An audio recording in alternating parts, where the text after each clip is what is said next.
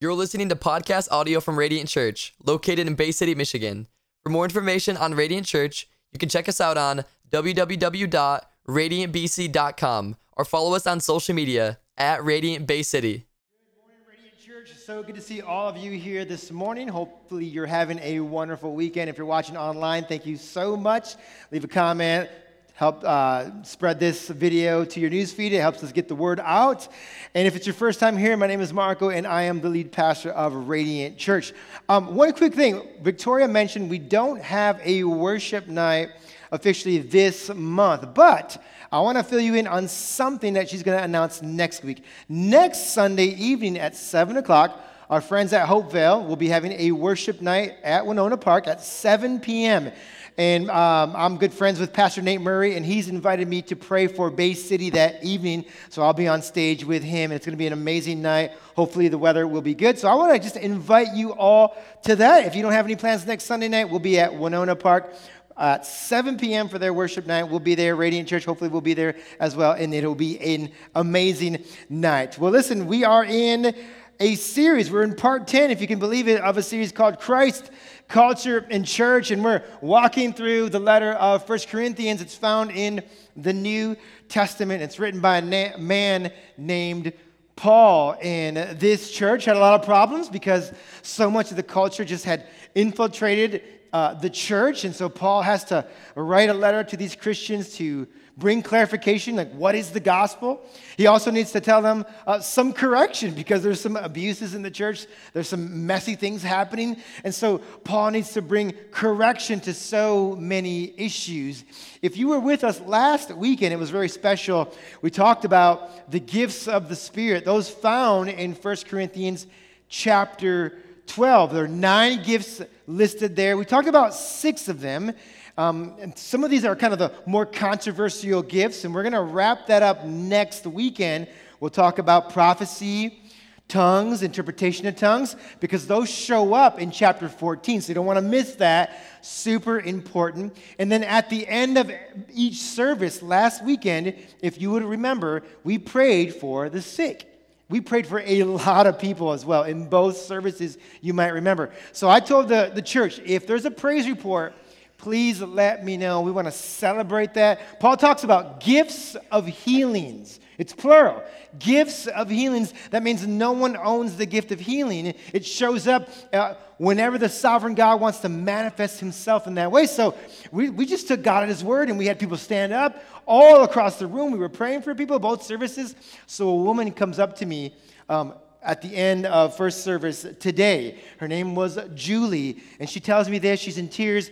She says, I've been having back pain for the last, I think 10 years, she told me. She said it's gotten so bad that I can't even lay down, that it even hurts when I lay down. She said, someone prayed for me last week. She says, and my back pain has decreased greatly. She said, I can lay down now, I can rest. She says, I have a little bit of pain still, but it's nothing to what it was before. And so I prayed for her again. I'm like, Lord, begin the good work that you started in this sister, that you would complete the healing. And she was just overjoyed, you guys. So God is up to great things here, and we just want to praise him for what he's doing in this sister's life. And again, if you have a praise report that you want to share from last weekend, because we prayed for so many of you, listen, please let me know, let one of our leaders know here, so we can what? So we can celebrate, so we can rejoice in what God is doing. And when we hear things like this, what does it do? It builds our faith.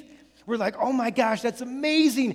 What if I can pray for this for my family? Or I can ask God to do this. And man, it just builds our faith. And that's exactly what the gifts of the Spirit are meant to do. They're meant for the common good of the church. Today, Paul's going to talk about love. And we're going to talk about this gift that often goes unnoticed. Right? The gift of love. It's so significant. Paul dedicates 13 verses to the gift of love. We're going to unpack that this morning. And before we do that, what I want to do is I want to just start at the end of chapter 12, because this kind of builds right into it. At the end of chapter 12, the last verse is verse 31. So if you have a Bible, we'll just dive right in today. I'll pray in a few more moments. But let's look at 12:31. I want to read what Paul writes. He says this. He says, now eagerly desire the greater gifts. This is interesting. He says the greater gifts. Now, if you know this section of Scripture, in chapter 14, Paul says eagerly desire the spiritual gifts. Now he says the greater gifts here. Eagerly desire the greater gifts, and yet I will show you the most excellent way. Leave that verse up there for a few more moments. What does Paul mean when he says greater gifts? I think a better translation is found in the ESV. Paul says the higher gifts. What do the higher gifts mean? When Paul says the greater gifts or the higher gifts, what he means is this. He means seek the gifts, those that do more to build up the church. And then he says, I'm going to show you a more excellent way. What does he mean by that? He means this. He means that the more excellent way is that in all your gifts, whatever spiritual gift that you practice, do so in love. That's the more excellent way, to practice our gifts in and through love. And so we're going to move on to chapter 13 now. Many of you know chapter 13 as the love chapter. Now, where have you heard these verses read before? Anybody? At weddings, that's right, weddings, right? If you've heard a wedding that I officiated, I read them, right? Because it's like, this is the definition of love. They're so profound, they're so gooey, they make us feel so good on the inside, right? They remind us of what love is. But listen, many times when we read these verses at a wedding, they're pulled from their literary context. Now, certainly there is a standalone quality to these verses, 100%. But today, we want to learn what these verses mean in their original context. And what original context is that? The use, the gifts of the Holy Spirit, right? The way that the Spirit manifests himself in our lives when we partake in ministry, okay? So we're going to look at that right now. I want you to go to chapter 13. We'll read just 3 verses, and then we'll pray and get into the rest of our message, okay? Verse number 1, he says this, Paul writes, if I speak in the tongues of men or of angels, but do not have love, I am only a resounding gong or a clanging cymbal. If I have the gift of prophecy and can fathom all mysteries and all knowledge, and if I have faith that can move the mountains, Jesus talks about this kind of faith, by the way, but do not have love, he says, I'm nothing. I am nothing. If I give all I possess to the poor, which is great, we want to do that, right? And I give over my body to hardship that I may boast, but do not have love, I gain nothing. I gain nothing. So let me just kind of show you all my cards before we move on today. Here's what we're going to do. We're going to cover 3 aspects of what love is. Number 1, we're going to talk about the necessity of love. The necessity of love, especially, of course, the context when it pertains to the gifts of the Spirit of God, the gifts of the Holy Spirit. We're going to talk about the character of love. Paul actually describes what the character of love is. And then finally, Paul writes about the permanence of love. Love is here to stay, Paul says. The permanence of love. We'll unpack these 3 things. Well, why are they so important to our lives, the spiritual gifts, and all of that? Let's just first take a moment to pray, and then we'll get into the rest of our message. Let's pray, church. Father in heaven, we love you, and I am reminded of your words that we just sang a few moments ago. You are worthy of it all, God. For from you are all things, God. You are worthy, Lord. And so, God, just today, our heart's posture as we begin this morning is just one of worship, God. Just one of gratitude, Lord. Before we ask you of stuff, Lord, we just want to say thank you. We want to say you are good, and you're a good father to your kids, Lord. And we just love you, God. And we ask you to do, by the power of your Spirit, the things that we can't do on our own, God. Would you open up blind eyes this morning? God, would you soften some of our hardened hearts? And maybe some of us are cynical this morning because of church and religious institutions, Lord. Just soften our hearts. God, would you unlock deaf ears so we can hear the gospel, Lord? For we know that Paul says that no one can say Jesus is Lord but by the Holy Spirit. And so we need your Spirit, God, to awaken faith in this place, to draw us near into a relationship with Jesus Christ. That is our prayer, God. And then finally, Lord, we pray what's primary, that Jesus would be magnified and glorified this morning. God, I pray that my words would edify the church, Lord, and would just be pleasing to you. We thank you for the work, Lord, and just we anticipate your Spirit moving powerfully this morning. We pray all of these things in Jesus' name. Amen. Well, one of the most iconic and memorable moments on the widely popular television show Saturday Night Live was a skit entitled More Cowbell. Some of you might remember this skit. Maybe you haven't. You can YouTube it later, all right? This skit, More Cowbell, debuted on SNL on April of 2000. And it features, it's the band, the Blue Oyster Cult, and they're, of course, played by these actors on SNL. And they walk into the studio, and they're going to record a song, and they're met by famous music producer Bruce Dickinson. And so they begin to play a song, and then Will Ferrell, who is the fictional cowbell player, begins to play the cowbell somewhat obnoxiously, if you've ever seen the skit, right? About 30 seconds goes into it, and they're just like, we can't do this, cut. Bruce Dickinson walks in, who's played by Christopher Walken. He's like, what's going on, fellas? What's going on? Hey, this was going to be a great track. And then he says, you know what? I could use some more cowbell. Now, to Will Ferrell, he is happy to oblige. So he takes that cowbell and he's just working that thing and dancing around the studio. And he just looks silly because he's got this tight shirt, his belly's hanging out, right? And then again, 30 seconds more goes by, and the band's like, we can't do this. And you get the point of the entire skit. Now one of the reasons the skit is so hilarious is that all of us know it's clear that the cowbell was not meant to be a lead instrument, right? If you're a sound engineer, you don't mix the cowbell right to the front of the house, and it's the loudest instrument, right? You don't do that. That's just silly. It's obnoxious. It's annoying, quite frankly. Another reason why it's so hilarious, the skit, of course, is, again, Will Ferrell looks like a goon dancing around playing the cowbell. So it's just worth that even if you check it out today, right? The cowbell, listen, we know this. It makes for a great background instrument, but when it becomes the centerpiece, something's off, right? Again, it's a nuisance. And Paul wants us, I say this because Paul writes to the Corinthians, and he says that he can speak in heavenly languages, right? But if he doesn't have love, he's a resounding gong, or he's this clanging cymbal, right? I love a good cymbal swell. I love a good cymbal crash at the end of a fill. But can you just imagine with me for a moment? Imagine if Troy or James or Ian or one of our drummers decided, listen, that they were just going to play the cymbals the entire song list. And that's it, right? Number one, that would trigger Pastor Jacob, for sure. Okay, for sure. Number two, I mean, it'd just be annoying to the band. And number three, it'd be a distraction to all of us. We'd be trying to worship, just shh, like, what is going on? Like, what's this problem? What's the deal, right? And this is kind of the point that Paul is trying to make, that he says, listen, I can have these gifts, okay? But if I don't have love, I'm just like this cymbal. I'm loud, I'm obnoxious, I'm a nuisance to everybody. I'm just not useful if he doesn't have love. Paul continues, he says, I could prophesy.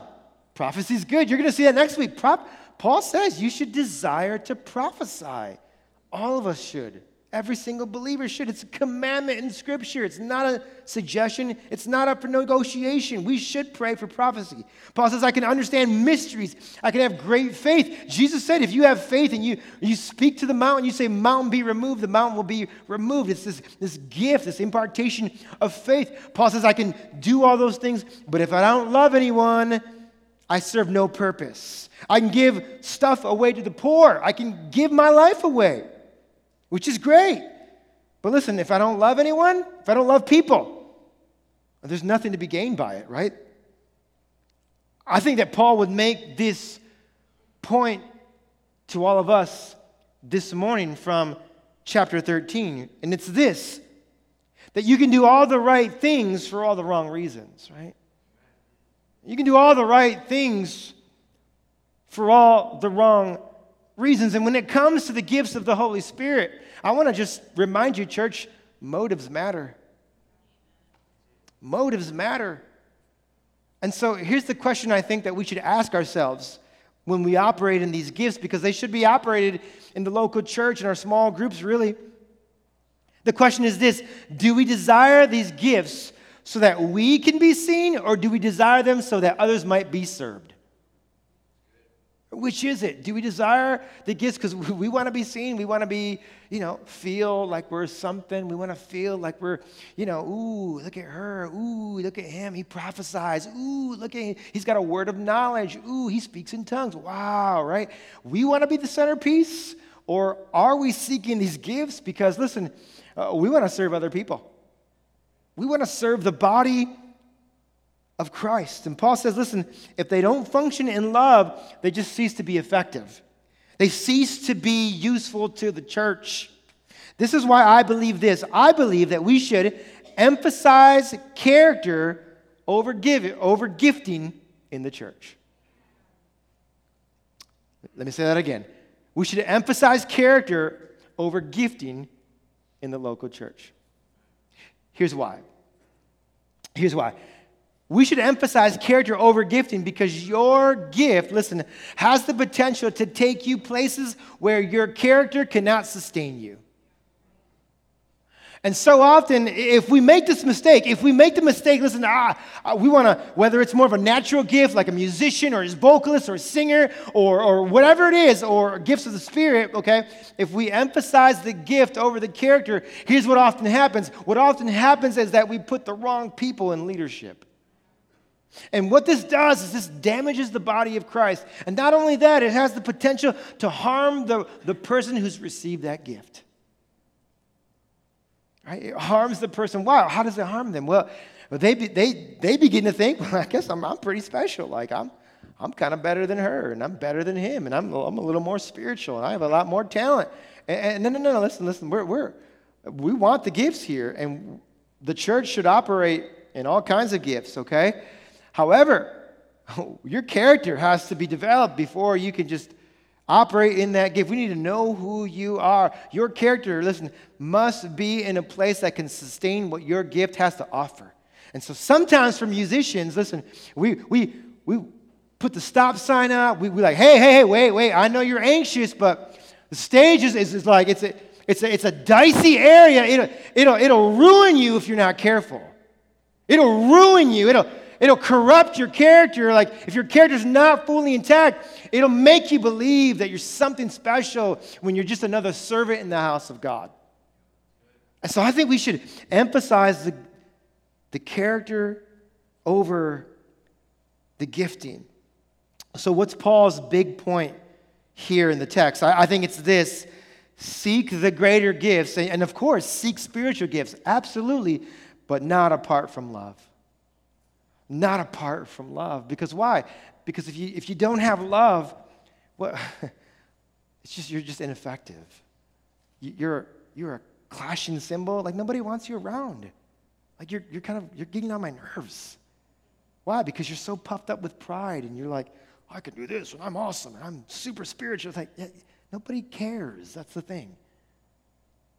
But we do care about if you love us, if you love me, right? We care about that because the point of ministry is always to love people.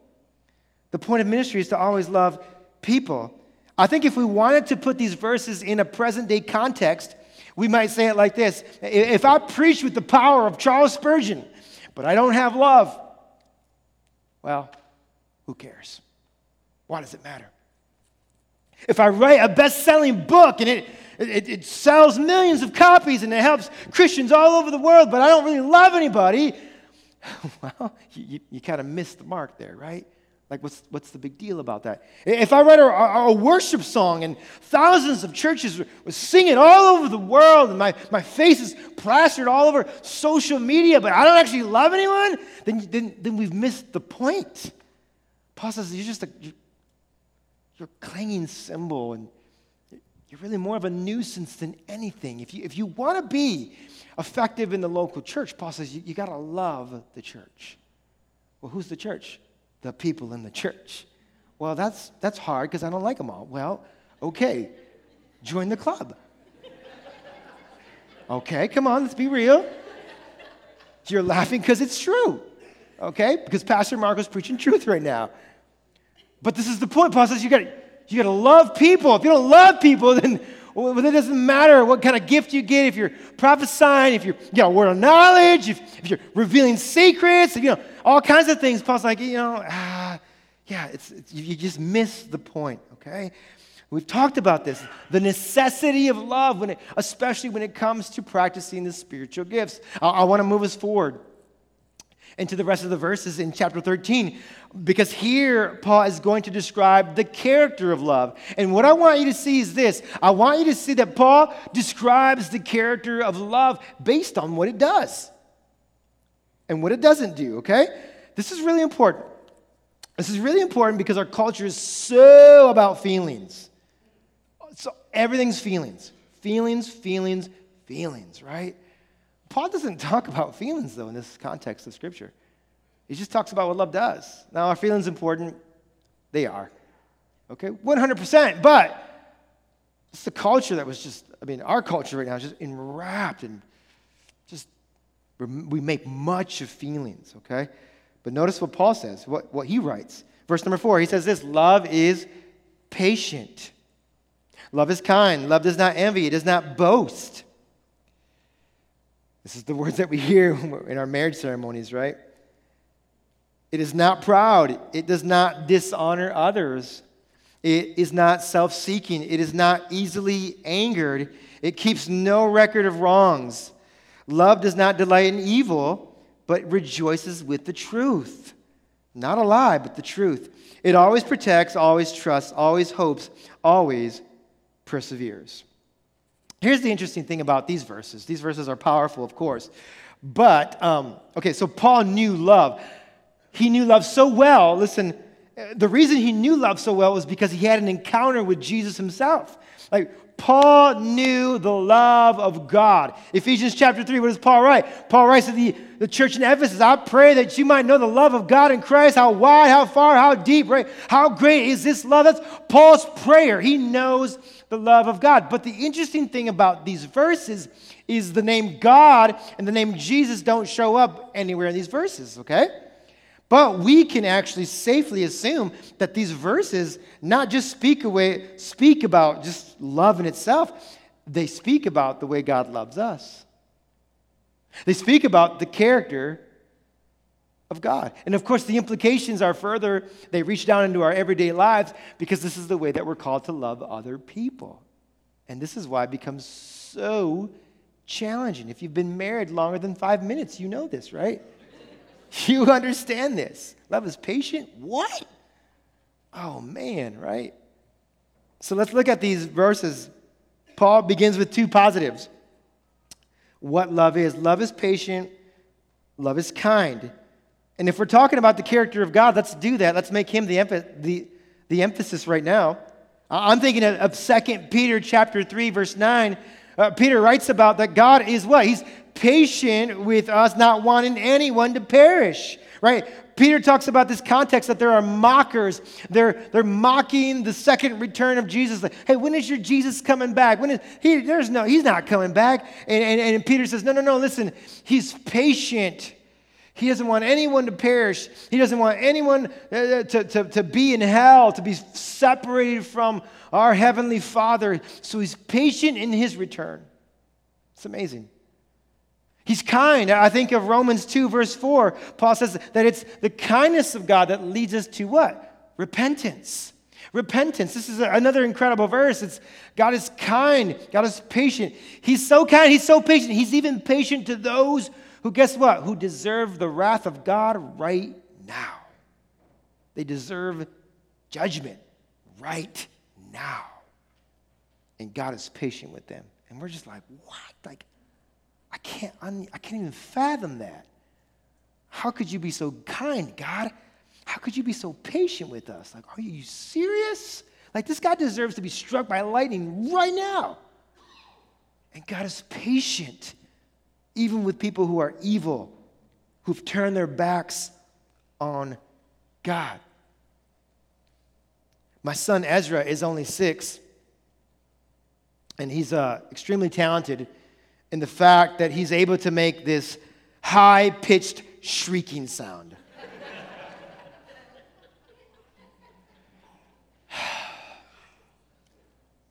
I don't know how often his mother and I have said, Ezra, don't make that sound. Don't shriek. How many times, right, have I said, right, Ezra, how often does your father have to tell you, don't do that?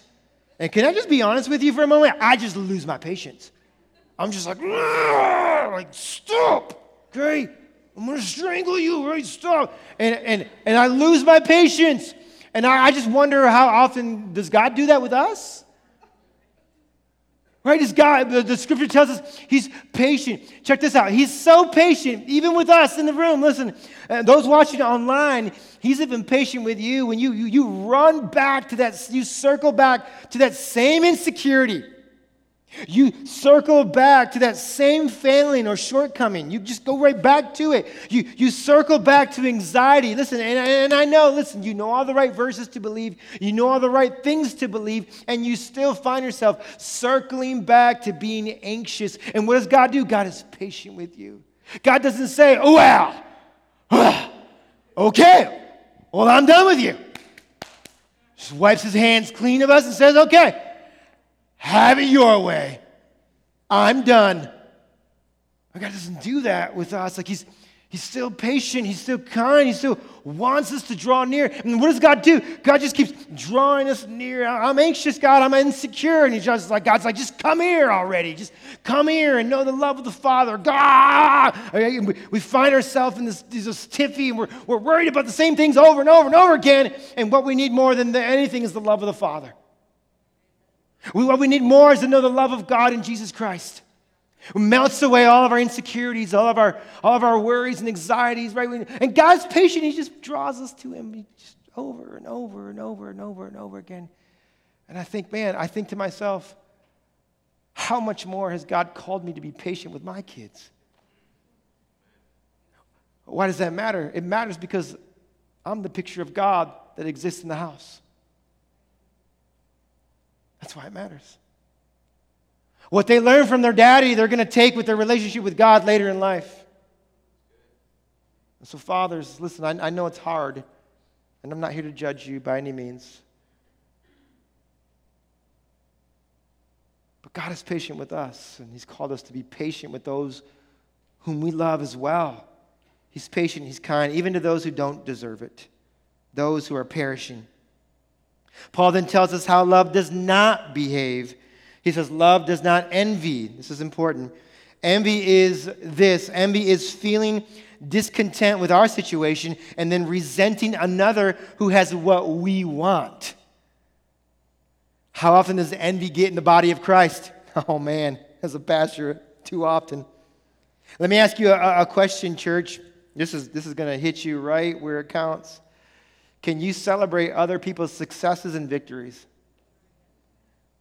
If you can't, it's a good indication that you might have a problem with envy. Have you heard the expression green with envy? It's like you're just consumed with this desire, resentment for other people. You want what they want. You're like, why do they get that? How come they don't deserve that? They're going on another vacation. Must be nice, right? And it's like, hey, if you can't celebrate, listen, it may be an indication there's some envy going on and the Holy Spirit has to deal. Paul says that's not love, right? Love doesn't do that. Love does not envy. And it's like, ooh, okay, like, you're going to have to help me, Lord, right? He says this love doesn't boast. Boasting describes self-centered actions that draw attention to oneself. Gordon Fee, world-famous sort of charismatic theologian, Gordon Fee says that he believes that you cannot love and boast at the same time. I'm like, why is that? I don't understand that. As I thought about that, I was like, okay, wait a second. Boasting is self-centered, but loving people in the Bible is other-centered. You can't do both at the same time. So love doesn't boast. Then he continues, Paul writes, right, very similar, love is not proud. Literally means puffed up. A writer and theologian, Jack Deere, who's Surprised by the Holy Spirit. If you've never read that, wow, classic book, incredible book. I'm reading actually the rewrite. It's entitled Why I'm Still Surprised by the Power of the Holy Spirit. Excellent book when it comes to gifts of the Spirit. This guy is brilliant, PhD, comes from this cessationist background and then experiences the power of God and makes this change, both philosophically, experiential, right, theologically. He writes about it with these stories. Absolutely incredible. But Jack Deere, he says this. He says, the only sin that hides better than unforgiveness is pride.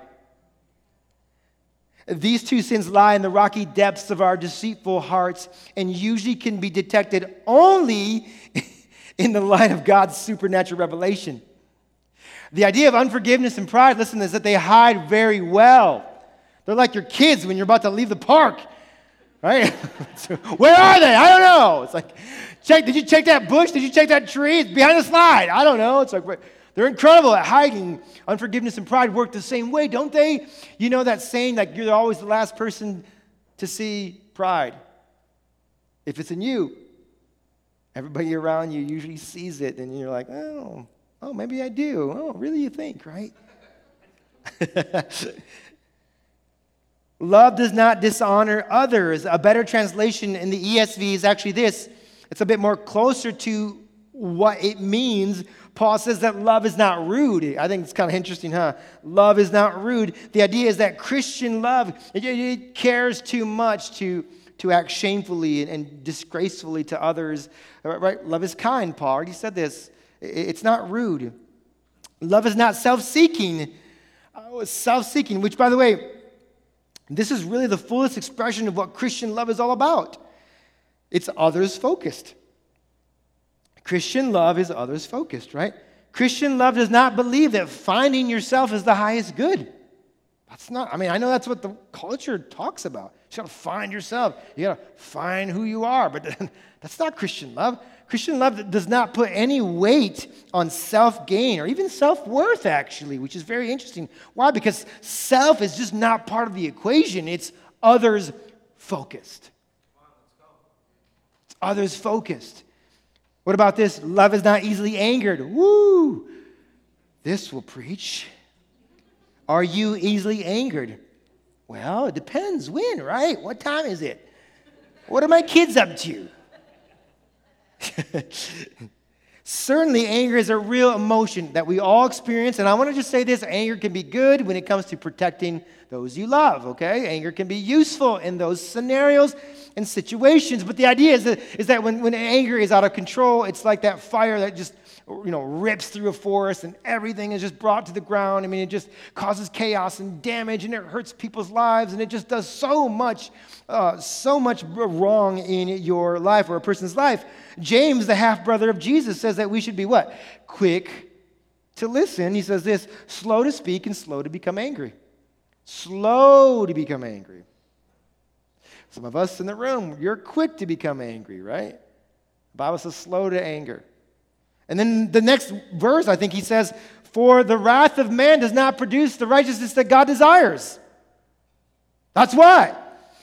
It's like, oh, shoot, right? Paul writes in Ephesians chapter 4, I think it is, he says, in your anger, do not sin. Why does he say that? Because when you're angry, the temptation to sin is great. It's very likely that you will sin when you're angry. So Paul says, in your sin, do not... in your anger, do not sin. He even writes that, hey, don't let the sun go down on your wrath, which is, wow, that's a challenge, isn't it? It's a real challenge. But again, I want to pull us back to the love of God. Our God is slow to anger. In fact, our God gives second chances, we know this, third chances, even thousandth chances, okay? There's an expression that's used in the Old Testament. And actually, if you just do a search like on a Bible program like BibleGateway.com. You can probably find it there even. There's an expression used to describe the character of God, and it shows up actually several times in the Old Testament. Now, listen, that's not an accident. That's on purpose. Why? Because the writers of Scripture, God himself wants us to know his character. And it shows up here in Psalm 103, verse 8. The Lord is compassionate and gracious. What does he say? Slow to anger, abounding in love, right? So even our God is slow to anger. He's abounding in love.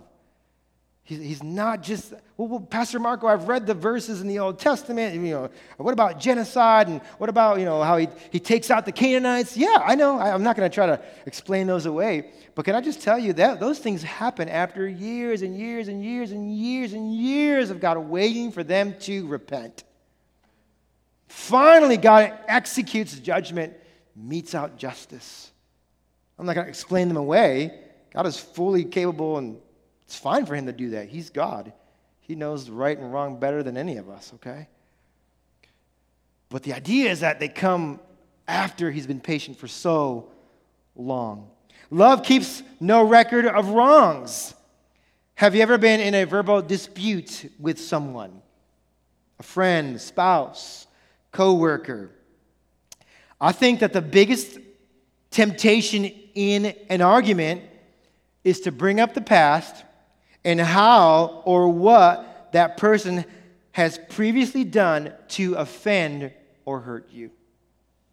That's the biggest temptation. That is the biggest temptation. Let me just say this. If you want a relationship at home full of strife, full of tension, full of just conflict, just keep bringing up the past. If you want a home where there's never any peace, just keep bringing up the past. Well, last week, you left your socks there. Oh, well, I did. Well, last night, your underwear were hanging on the chair. Well, a month ago, you said this. Well, you know what? And you know what? The ammunition never runs out. The bullets to that gun are endless. You want a marriage where there's strife, there's anger, there's fury, there's never any peace, hostility, you just keep bringing up the past. But if you want a marriage, if you want a relationship, listen, that leads to peace, pursue forgiveness. Pursue forgiveness. It's the only way it'll ever happen. Our God doesn't keep a record of wrongs. Psalm 103 says this again. You can look it up yourself. He says this, that he's removed our transgression as far as the east is from the west. But God's not even keeping track of your past sins. You are, and I do, and the devil is great at condemning us, but God's not. And some of you need to hear that this morning because you're trapped in condemnation. You're trapped by the inner voicings of the evil one. And he's bringing up stuff from last month and 5 years ago. He's bringing up, the alcohol addiction. He's bringing up, the porn that you used to indulge in. He's bringing up your anger problem from 5 years ago. He's bringing up whatever it is, right? And God's not keeping track of those things, just so you know, though. That's the evil one. So let's get it right? So what we need the truth of God to begin to what? To replace every lie of the enemy. But God's not keeping a track record, right? How do we forgive then? If we want to seek forgiveness, I taught on this on Tuesday. I don't have time to unpack that whole teaching, of course, because it was an hour long. But let me just say this. The way that you can at least begin the process of forgiveness is by remembering the mercy of God on you. Okay? Remember, listen, that you have not loved the Lord your God with all your heart, mind, strength, and soul. You have not. And yet he's been kind to you. Yet he's been good to you. Yet he sent his one and only son to die in your place. He lived the life that you couldn't live, which is a life without sin, but he also took the death that you and I deserved, punishment on the cross. And when you remember, when you begin to just think about the mercy of God in Jesus Christ, here's what it should do. In fact, Jesus speaks about this. Here's what it should do. It should at least begin to melt your heart and begin. I'm not saying it's instantaneous. I'm not saying that. I'm not saying you're even going to feel it. Not at all. Actually, never do you feel like forgiving anyone. Forgiveness is not natural to any of us. Can I just say that? Forgiveness is not natural to any of us. Okay? But when you remember the mercy of God, here's what happens. It begins to melt your heart so that you can what? Extend forgiveness to someone else. Because you remember, this is how much I've been forgiven of. The Lord has been so good to me. Finally, let me just wrap up with verses 6 and 7. He says, love does not delight in evil, but rejoices in the truth. It always protects, always trusts, always hopes, always perseveres. And I think this is so important for the day and age that we live in. Love is not delighting in lies, okay? So like lies and ideologies that are just lies. Love is not celebrating that, okay? This is why we can't always celebrate what the world celebrates, okay? That's actually not love. Love is rejoicing in the truth, okay? Biblical love rejoices in what is true. Finally, let me just get to the permanence of love. Verse number 8. Verse number 8, Paul's going to talk about the permanence of love. He says, love never fails. But where there are prophecies, they will cease. Where there are tongues, they will be stilled. Where there is knowledge, it will pass away. Now go to verse number 13. We'll skip ahead. It says this, and now these three remain, faith, hope, and love. But the greatest of these is love. Right? So Paul's just making this point. Hey, and love's not going anywhere. This is why he spends 13 verses on this. Love is now, but then we carry love into eternity. And when the perfect comes, which is Jesus, when he returns, we won't need prophecies. We won't need words of knowledge. We'll have the perfect one in our presence. And we won't need those gifts, but we will need love. And we will have love. And we will love. And we will adore Jesus. And we will worship around his throne. Right? Love is carried into eternity. That's what Paul writes. I want to say one more thing here about love that I think is so important, again, for where we're at, just culturally, the cultural winds that are blowing right now in our day and age. And it's this: God's love always leads us to repentance. God's love always leads us to repentance. And when it comes to defining love, this is very, very crucial, because so many in our world would say, well, love is equivalent to tolerance. And sure, that plays a part, and I understand that. But God's love actually leads us not to just accept all behavior, but it leads us to change behavior. It leads us to a place of repentance. Right?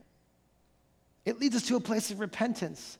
And the beautiful thing about this, you guys, the beautiful thing about this is that I want to just make this clear, that God loves you right now where you're at. He loves you so much. No matter what you did last night, no matter what you did yesterday, no matter the voices, because I know some of you've walked in with voices, like the condemning one, and you are your worst enemy because you keep beating yourself up. And I know this because I've talked to some of you. But God loves you right now, right where you're at, like right in the heap, the trash bin of your sin even. God loves you right now. For some of you, it's the messes that you've made of yourself, the messes that you made yourself. God's love meets you in this place. He's meeting with you today, perhaps for the first time. I don't know. But God loves you. Yes and amen. I want to just say that. I want to just champion that. God loves you. Absolutely, he does. Right where you're at, right in the chaos of your life, right in the poor decisions that you've made, right in the manure pile that you've just decided to sit in. He loves you. But let me add this. God's love is so powerful. It's so powerful that it's transformative. God's love is so good, listen, that it changes us. It changes who we are from the inside out. It changes our behaviors. It changes our thought patterns, right? It changes who we used to be to now who we're becoming. This child of God with our identity in Jesus Christ. That's how good God's love is for each and every one of us. Listen, he loves us so much to love us where we're at, but he won't leave us where we're at. God looks at us and says, listen, in order for me to get you to A to B, here's what I got to do. I got to remove some things from your life. I got to remove some thought patterns. I got to remove some sin. I got to make you more like Jesus, and that's actually to your benefit, that you turn away from those things that you previously were a part of and that you turn to God's love. That's the beautiful thing about who God is. He loves us where we're at, but he also transforms us. It changes us. And that when you encounter God's love in that way, it's going to change you. You can't help but to be changed by the love of God in Jesus Christ. So today, God's word has told us, Paul has written about the necessity of love, that we need love. We need the gifts of the Spirit to function in love. Without it, we're making noise. Nobody cares. Paul has written about the character of love, that the character of love actually looks a lot like what? The character of God, because God is love, and we get an accurate picture of who God is, that God is also patient with us, that God is kind, that God doesn't keep a record of wrongdoings, that God does not envy, God does not boast, and therefore, listen, this is the same kind of love that we are required to love in, right? And then Paul writes about the permanency of love, that love is not just for today, it's going to last into eternity. So it's like we got to get this right. We got to wrestle with this right now, because love goes into forever. Love goes into forever. Paul writes, these three things remain: faith, hope, and love. The greatest of these is love. I want to get ready. I'm going to close here in just a moment. But as I was just kind of preparing for this message this week, actually even just yesterday, just kind of had a moment with God, and I was like, Lord, what can I say? What can I say that'll just kind of get to the heart of the matter, that will maybe just be of use to someone, to that one person, to that maybe two people? I don't know. What is it, God, that you want me to convey? What is it that I can just kind of end with that'll maybe just lead someone closer to God? And I just felt like the Holy Spirit told me that I want you to pray for those who feel like God's given up on them. So that's what I want to do. I want to pray for you today. If you feel that way, if you feel like, man, my sin is too great, my transgression is too great, I'm too far from God, I keep circling back to the same sin, I keep having an anxious mind, an anxious heart. I just feel like, you know what? I think God's just given up on me. I don't even know. I think I'm not worth it. I'm not worthy. Listen, if that's you today, listen, especially if that's you, I want to pray with you personally. I want to pray with you personally. Why? Because I feel like God wants to heal something in you today. I feel like God wants to heal something in you personally today. And so if that's you, listen, I would love, if you would let me, I would love to pray with you personally. Our prayer team's going to come up and they can pray for, everyone else. But if that's you, I would love to pray with you. Let's go ahead and close our time in prayer. Father, we love you. We thank you so much for just the gift of love, Lord. And we need it more than we think, God. God, we need your love more than we think, Lord. So Lord, would you just remind us, God, how you love us, Lord. In turn, Lord, remind us how we can love other people, Lord. It's not easy, Lord, but you've called us to love others, God. Lord, I'm praying that specifically this morning, Lord, for that person, maybe they're watching online even, who feels like God's given up on them, like they're just a failure, they're a loser, they circled back to that same sin, God, and they just feel like giving up right now. They feel like life is not even worth living. Lord, I want to pray with that person. I pray specifically for that individual or those people this morning, God, who feel like perhaps you've given up on them. Lord, remind them that your love is patient. Remind them that your love is kind. Remind them that you have not given up on them. Remind them, God, that you keep no record of wrongs, Lord. And what you do instead is you continually draw us near to the Father's love, and you show us what that's like by reminding us of the great sacrifice made by Jesus himself. So God, would you do that? I can't do that in my own strength. God, I know that that's something that only the Holy Spirit can do by his power. So I pray, God, that by the power of the Holy Spirit, Lord, you would draw people to you, Lord, and remind them of how deep, how wide, how far your love goes for them, God.